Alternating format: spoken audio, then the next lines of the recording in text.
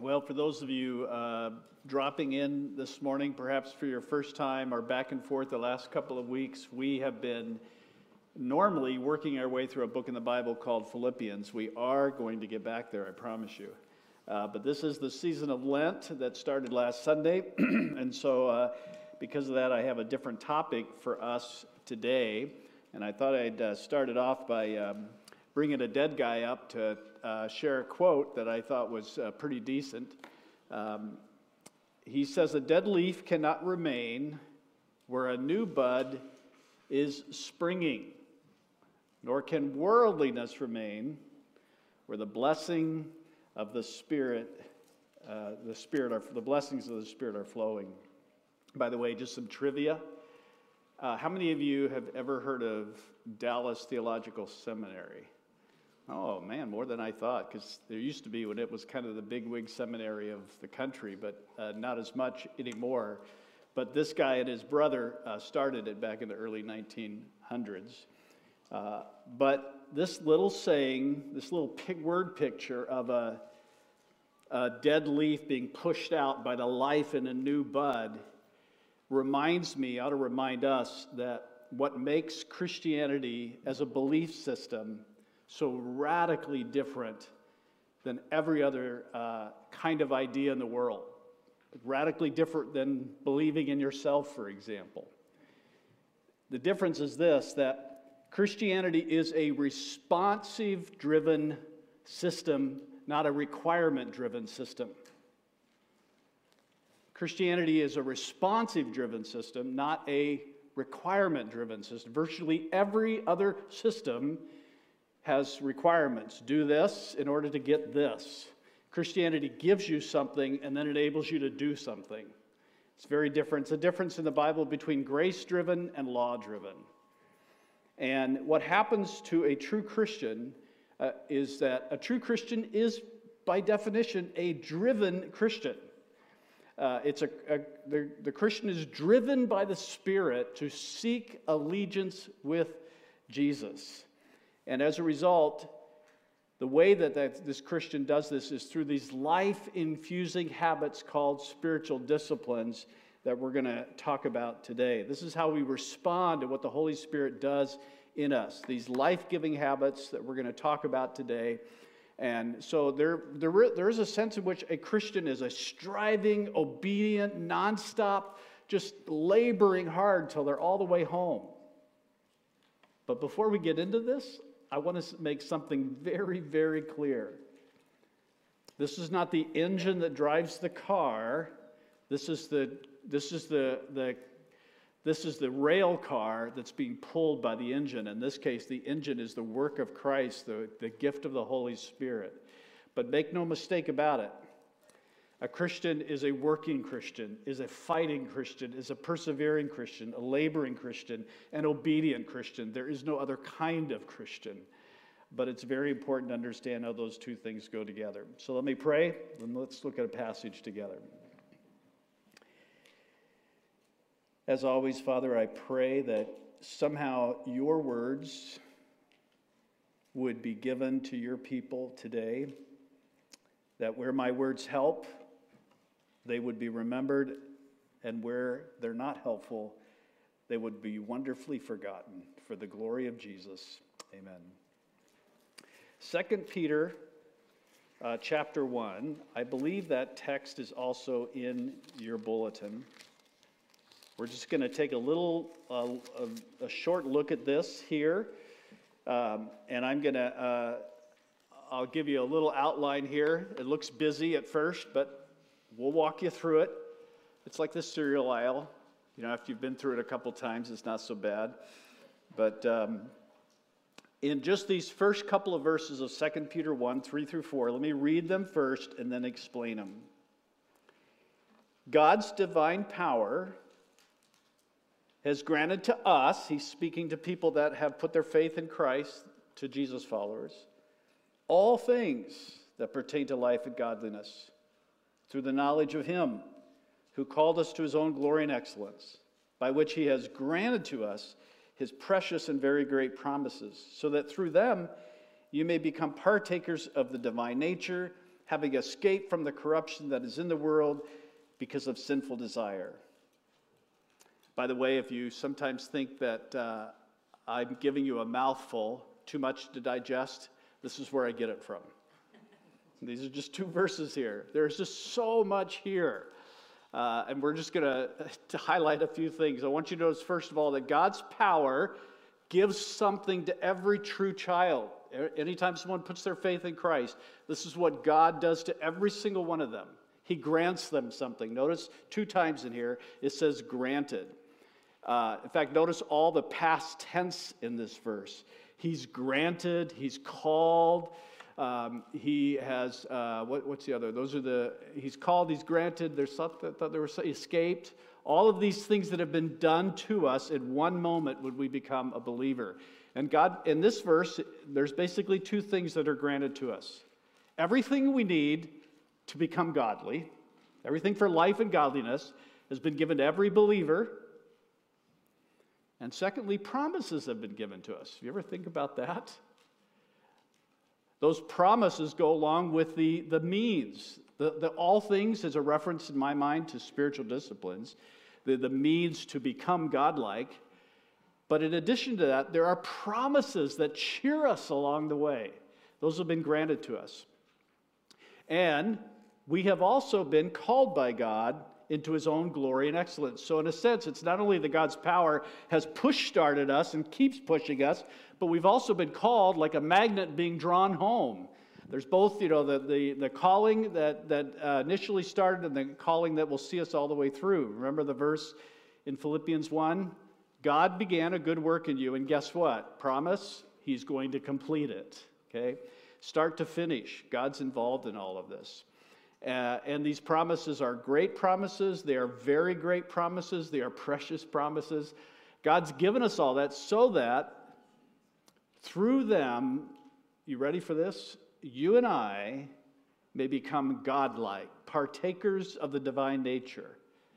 You don't just come to Christianity and flatline. Something is going on inside of you because, guess what?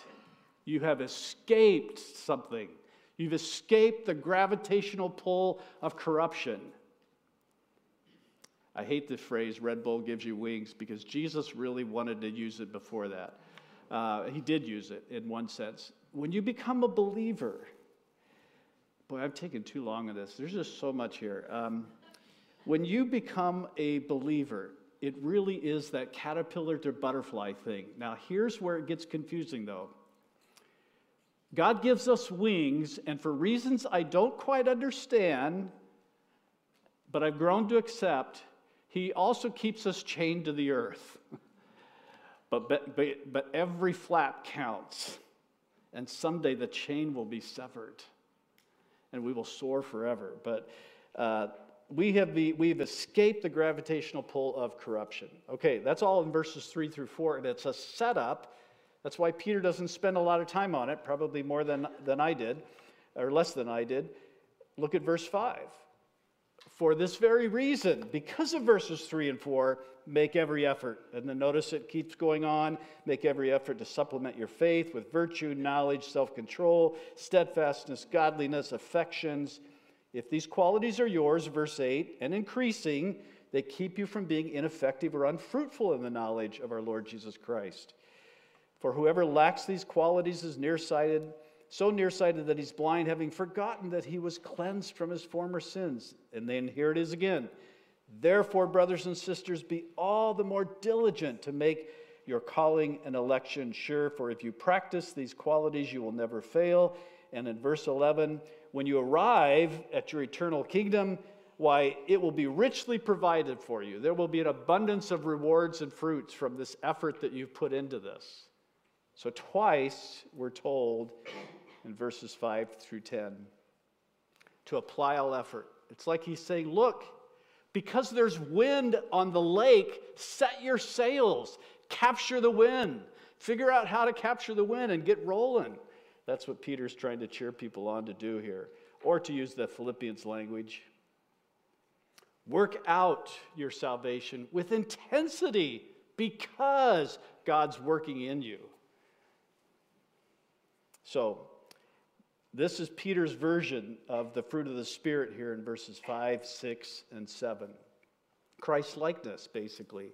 And this, by the way, verse 10, this is how you make sure that you're a true believer. This isn't what makes you a true believer. This isn't what makes you a true believer. But a true believer will apply all effort. They will catch the wind, as it were. And as a result, their certainty that they belong to Jesus will become more and more real and more true for them as they see the fruit, the evidence of that. And this is where spiritual disciplines come in. The season of Lent, practiced by Christians for many, many centuries around the world, is like, in some sense, it can be like joining a spiritual gym. Now, some of you, hopefully all of you, to some extent, are in a spiritual gym. So maybe for you, the season of Lent is simply just going back to the basics, going through to a spiritual trainer, trying to figure out how to re-gear up a little bit. It's a beautiful season given to the church where we get a chance to take a pause and focus on growing closer to the Lord. Dallas Willard, who writes a beautiful book, one of the best books I've ever seen on spiritual disciplines. In fact, the title of it is The Spirit of the Disciplines, The Spirit of the Disciplines, says this: spiritual disciplines are nothing more than habits that bring us into more effective cooperation with Christ and his kingdom. They just get us more online. They sensitize us more to the Holy Spirit. They put wind in our sails. Or maybe another way to say this is Romans chapter 12, verse 1, which commands us, give your bodies a living sacrifice to God, holy and acceptable. So this is how we give ourselves to God. This is how we sort of give ourselves as a living sacrifice to God. But before we get into the specifics of what exactly are these spiritual disciplines, I think it's very helpful to answer the question, by the way, this is how it works, that the Holy Spirit empowers us. That's that bud of life coming out of us. That motivates us to practice these spiritual disciplines, and this brings virtues and fruit, Christ-likeness into our life. But I want to talk about, first of all, how are these disciplines practiced? In some sense, what I would say that this is more important than the actual disciplines themselves, which I'll give a few examples of in just a second here. But I really want to take a second to focus in on this. The disciplines, these spiritual disciplines, should be practiced eagerly. They are not, this isn't for everybody, but it is for some people in this room. Spiritual disciplines are not performance metrics. Spiritual disciplines are not how well you're doing with the Lord. I remember years ago when I was in college ministry, and you'd catch up with someone you hadn't seen in a while, and you'd ask them, so how are you doing with the Lord? And almost to a person, they would recite how good they're doing with their spiritual disciplines, which of course has nothing to do with the question to some extent. If that's your measurement, if you're just saying, well, I'm not doing very well with the Lord, I haven't been to church in a long time, now there's some correlation for sure, but that is not who you are. Your identity before the Father has nothing to do with your performance before the Father. That's why we have this bread and cup here. Christ has secured your identity. You are righteous before God. These are not performance metrics. They are simply rails to get us to where we want to be, which is closer to Jesus. Verse 3 of 2 Peter. The knowledge of him. We want to know Jesus more. That's all these spiritual disciplines are. So they should be practiced eagerly, not powered by self-will. They should be practiced liturgically.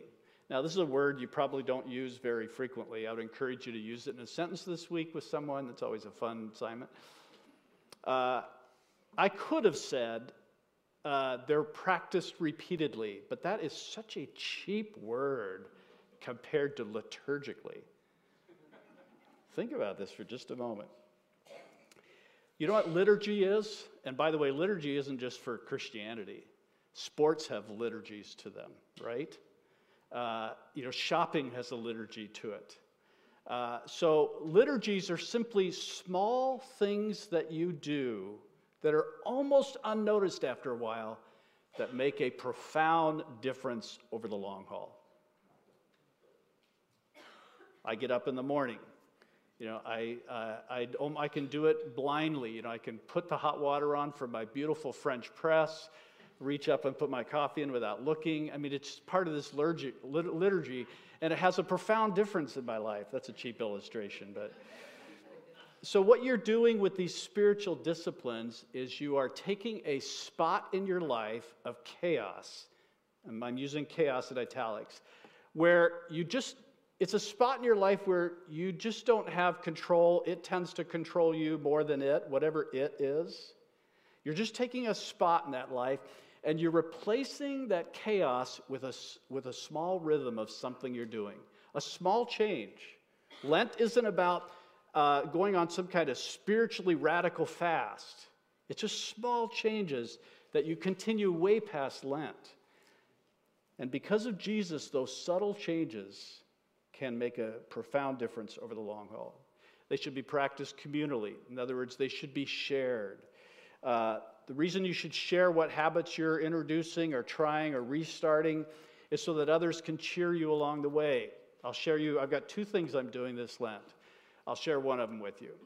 One of them is I told myself, or I should say the Holy Spirit told me, that I really need to work at loving my wife better.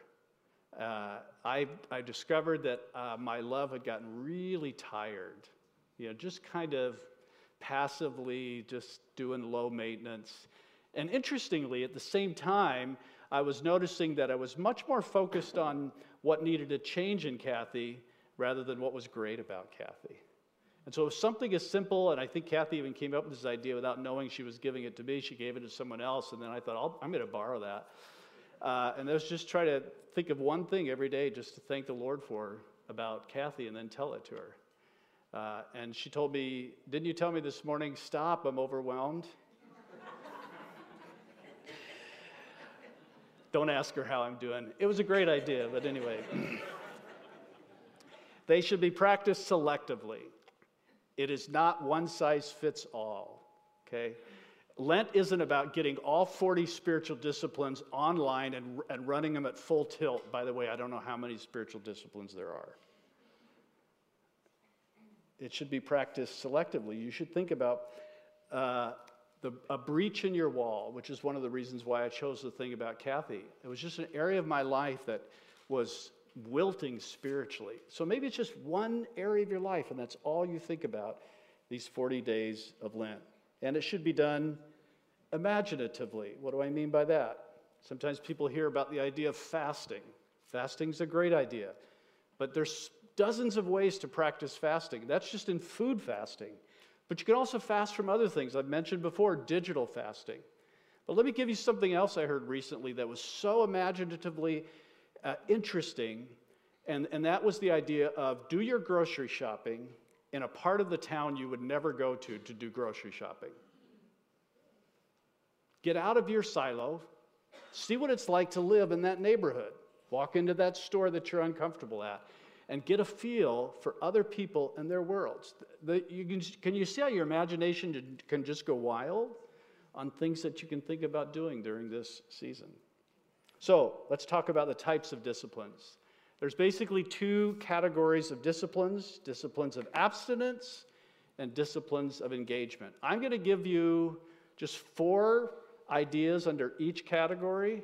These are just suggestive. There are other categories this is not an exhaustive list.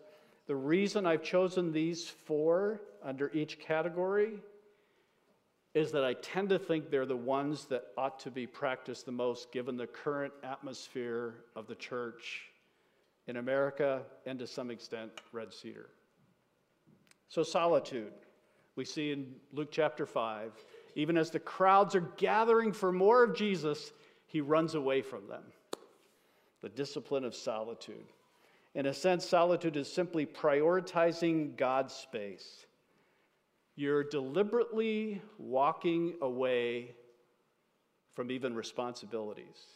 Life can be divided, I think, into three categories: the urgents, the important, and the essentials.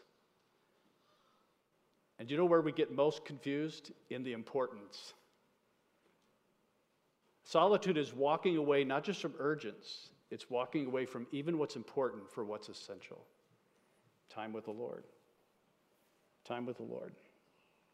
It's slowing down, it's practicing silence, and silence for most of us means suffering. Suffering from boredom, suffering from restlessness. You know, Lent may be nothing more for some of you than 40 days of restlessness, but if it's practiced silence, it might be the best thing for you ever. But what you're doing in that restlessness and that boredom is you're actually training your soul to reflect, which is having a hard time doing in a busy, fast-paced life full of importance and urgence. So solitude. Fasting is another one. I've already mentioned that. But here when Jesus reminds us that life is more than food, it's more than clothing, it's actually about God and his kingdom in this context. And so what you're doing in fasting is you're controlling appetites to see how they control you. You're picking something in your life to find out, I wonder how much control this has over my life, and you're reducing it. As one old-timer said, although these abstinences give some pain to the body, yet they lessen the power of bodily appetites and passions in order to increase our taste of spiritual joys. So for you, it might be entertainment. I've already mentioned the digital one. It might be shopping. It might be sugar. I mean, there's all kinds of categories you could think of in this area. Notice I didn't choose sugar for my fasting thing. Simplicity. In 1 Timothy 6, we brought nothing into this world, and as you know, we'll take nothing out of this world. So as for the rich, which is basically everyone in this room, charge them not to be haughty, nor to set their hopes on the uncertainty of riches, but on God who richly supplies. And simplicity is maybe a easiest way to think of simplicity is a spring cleaning of your life. Just take inventory. Look at your schedule. Look at how many things that you have. Look at how many relationships you're trying to maintain. How many goals that you have. Maybe simplicity is getting rid of a fourth of those or a half of those. And then finally, one that may surprise some of you, but I think it goes hand in hand with Philippians, what I call the discipline of secrecy. Do nothing from selfish ambition or conceit, but in humility count others more significant than yourselves. What you're doing basically in the discipline of secrecy is you're shutting down all forms of self-promotion. You're shutting down all forms of self-promotion, something that draws attention to you. And you're actively looking for opportunities to promote others. And in the process, what happens is secrecy this is what I love about secrecy. It weans us off of lesser lovers. We all have people that we want love from them. And that's not necessarily wrong. God made us to want to be loved. But whoever we're looking for to love us is never going to be enough because they're lesser lovers than God. And so when you shut down self-promotion, wanting certain things from other people, it gives the Holy Spirit an opportunity for you to experience Jesus affectionately and not just intellectually. It enables you to actually enjoy him on an emotional level so he satisfies you. So those are just some examples of disciplines of abstinence. And now some engagement disciplines. Think of it this way. Abstinence disciplines are resisting bad desires, and engagement disciplines are reinforcing good desires. One is breathing out, one is breathing in. So study would be one. Psalm 1 speaks about not walking in the counsel of the wicked by meditating on the law of the Lord day and night. And by meditation here, I'm speaking about something more than just Bible reading and Bible listening. I'm talking about taking a moment in your life, apart from Sunday morning, where you're around the Word of God and you're asking the question, so what? You know, you read something, answer the question, try to answer the question, so what? Some of you may be trying to read a ton of Scripture, and as a result, you're just just driving through it, and it's not really driving in you. So I would encourage you to slow down, read less, but read what you do more deeply. Just ponder over it, write it out. There's so many things.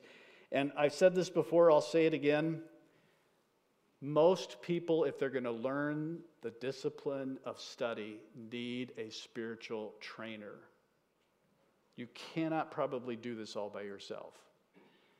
You don't need a spiritual trainer forever, but you need a season where you have a spiritual trainer who will help you learn how to study the Word. And if you want one and can't find one, I will do everything in my power to connect you with someone. I don't like making that promise lightly, but I will. So try me out. All right. Another discipline here is service.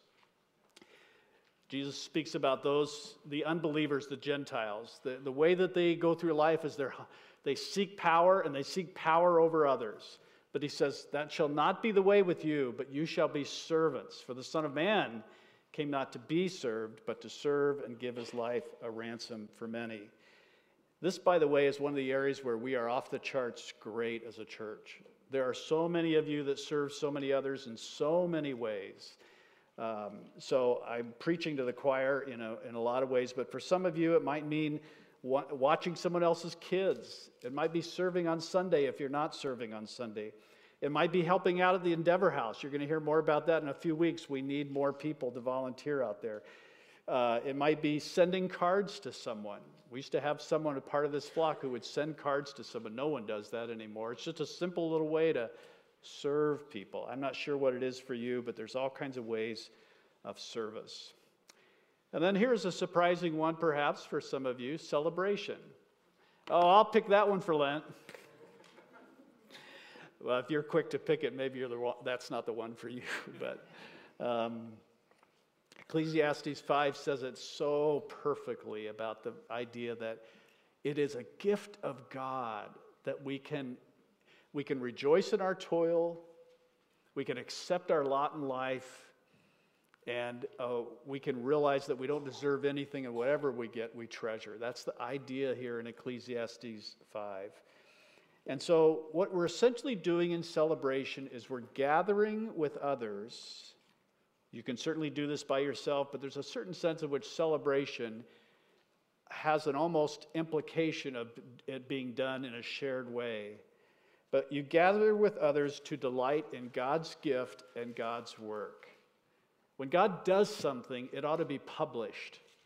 We're going to end the communion in a little while. We're going to say, as often as we eat this bread and drink this cup, we proclaim, we publish, we visibly do something to give Jesus attention. So that's what celebration is. Some of you might think about having a thawing out party sometime around Easter, right before it for some of your neighbors. People have new babies. It's a great way to celebrate. People have changes in employment. You can celebrate that as well. On the way to the hallway down to the bathroom back there, we have a board out there. Some of you remember a few months back on that board, we invited all of your questions that turned into a class. Well, now that board has changed, thanks to Sherry, and it's all set up for you to put little 3x5 cards or little notes of evidences of God's grace. So wouldn't it be great if you couldn't even see the background of that board by the time Easter came? Because whatever evidence of grace, you can do it anonymously, you can do it with your name on it. I would encourage you to publish it back there. And lastly, confession. This engagement discipline of confession, Proverbs 28:13, whoever conceals his transgression will not prosper, but if you confess it and forsake it, you'll obtain mercy. And confession is not necessarily one of those things that is meant just for you and God alone. In many cases, we ought to be confessing our sins to one another, especially if we've sinned against one another. But even if we haven't sinned against one another, we ought to realize in the spirit of Galatians chapter 6, you who are spiritual, it says, restore the one who is stumbling, but look to yourself because you know you stumble as well. That's the idea there in Galatians 6.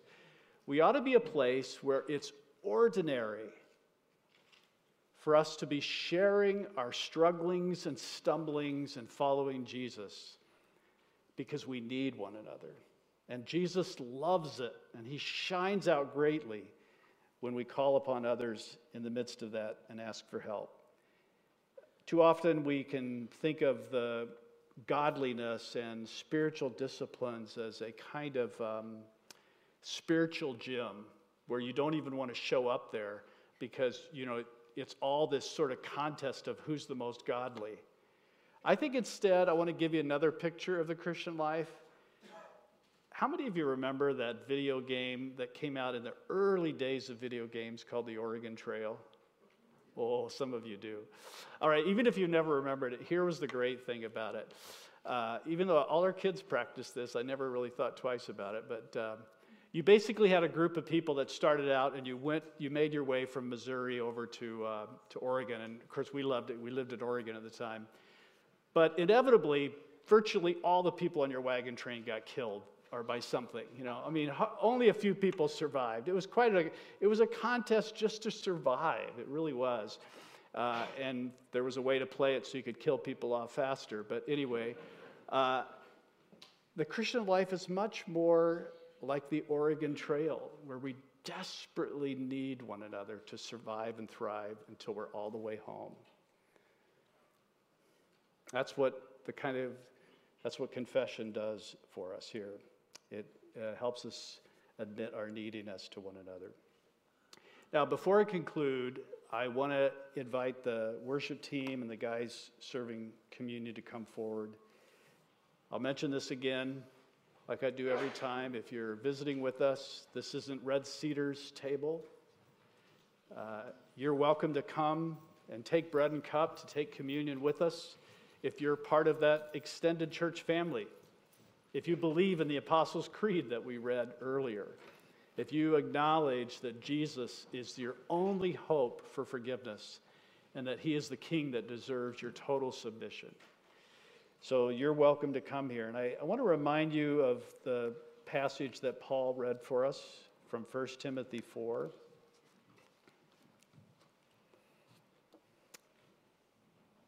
First Timothy 4 speaks about this contrast here between physical discipline and spiritual discipline.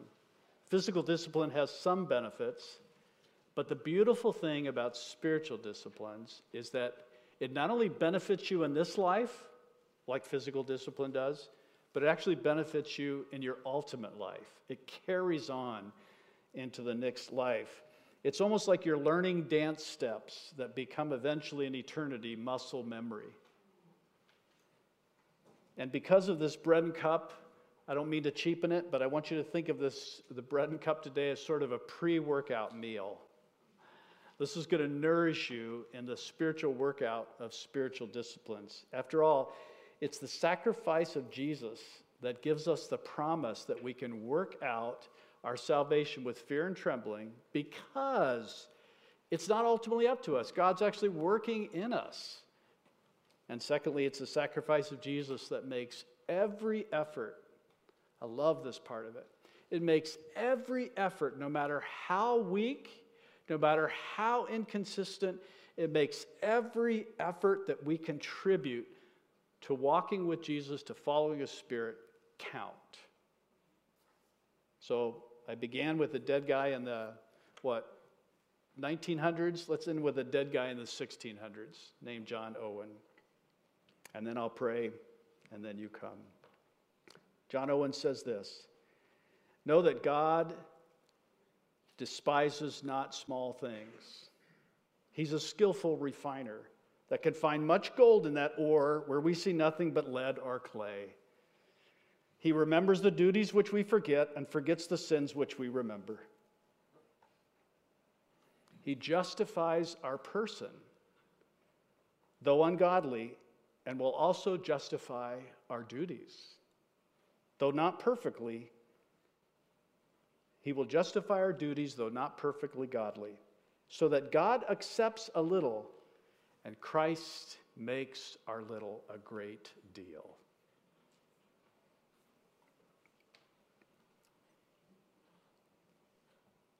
So, Father, as we come to bread and cup now, thank you so much for the sacrifice of Jesus that makes our imperfect efforts count forever. What a Savior, what a King, what a Father you are, what a gift of your Spirit that you have given to us. Empower us to work out our salvation with fear and trembling. We know you're at work within us, so we pray and come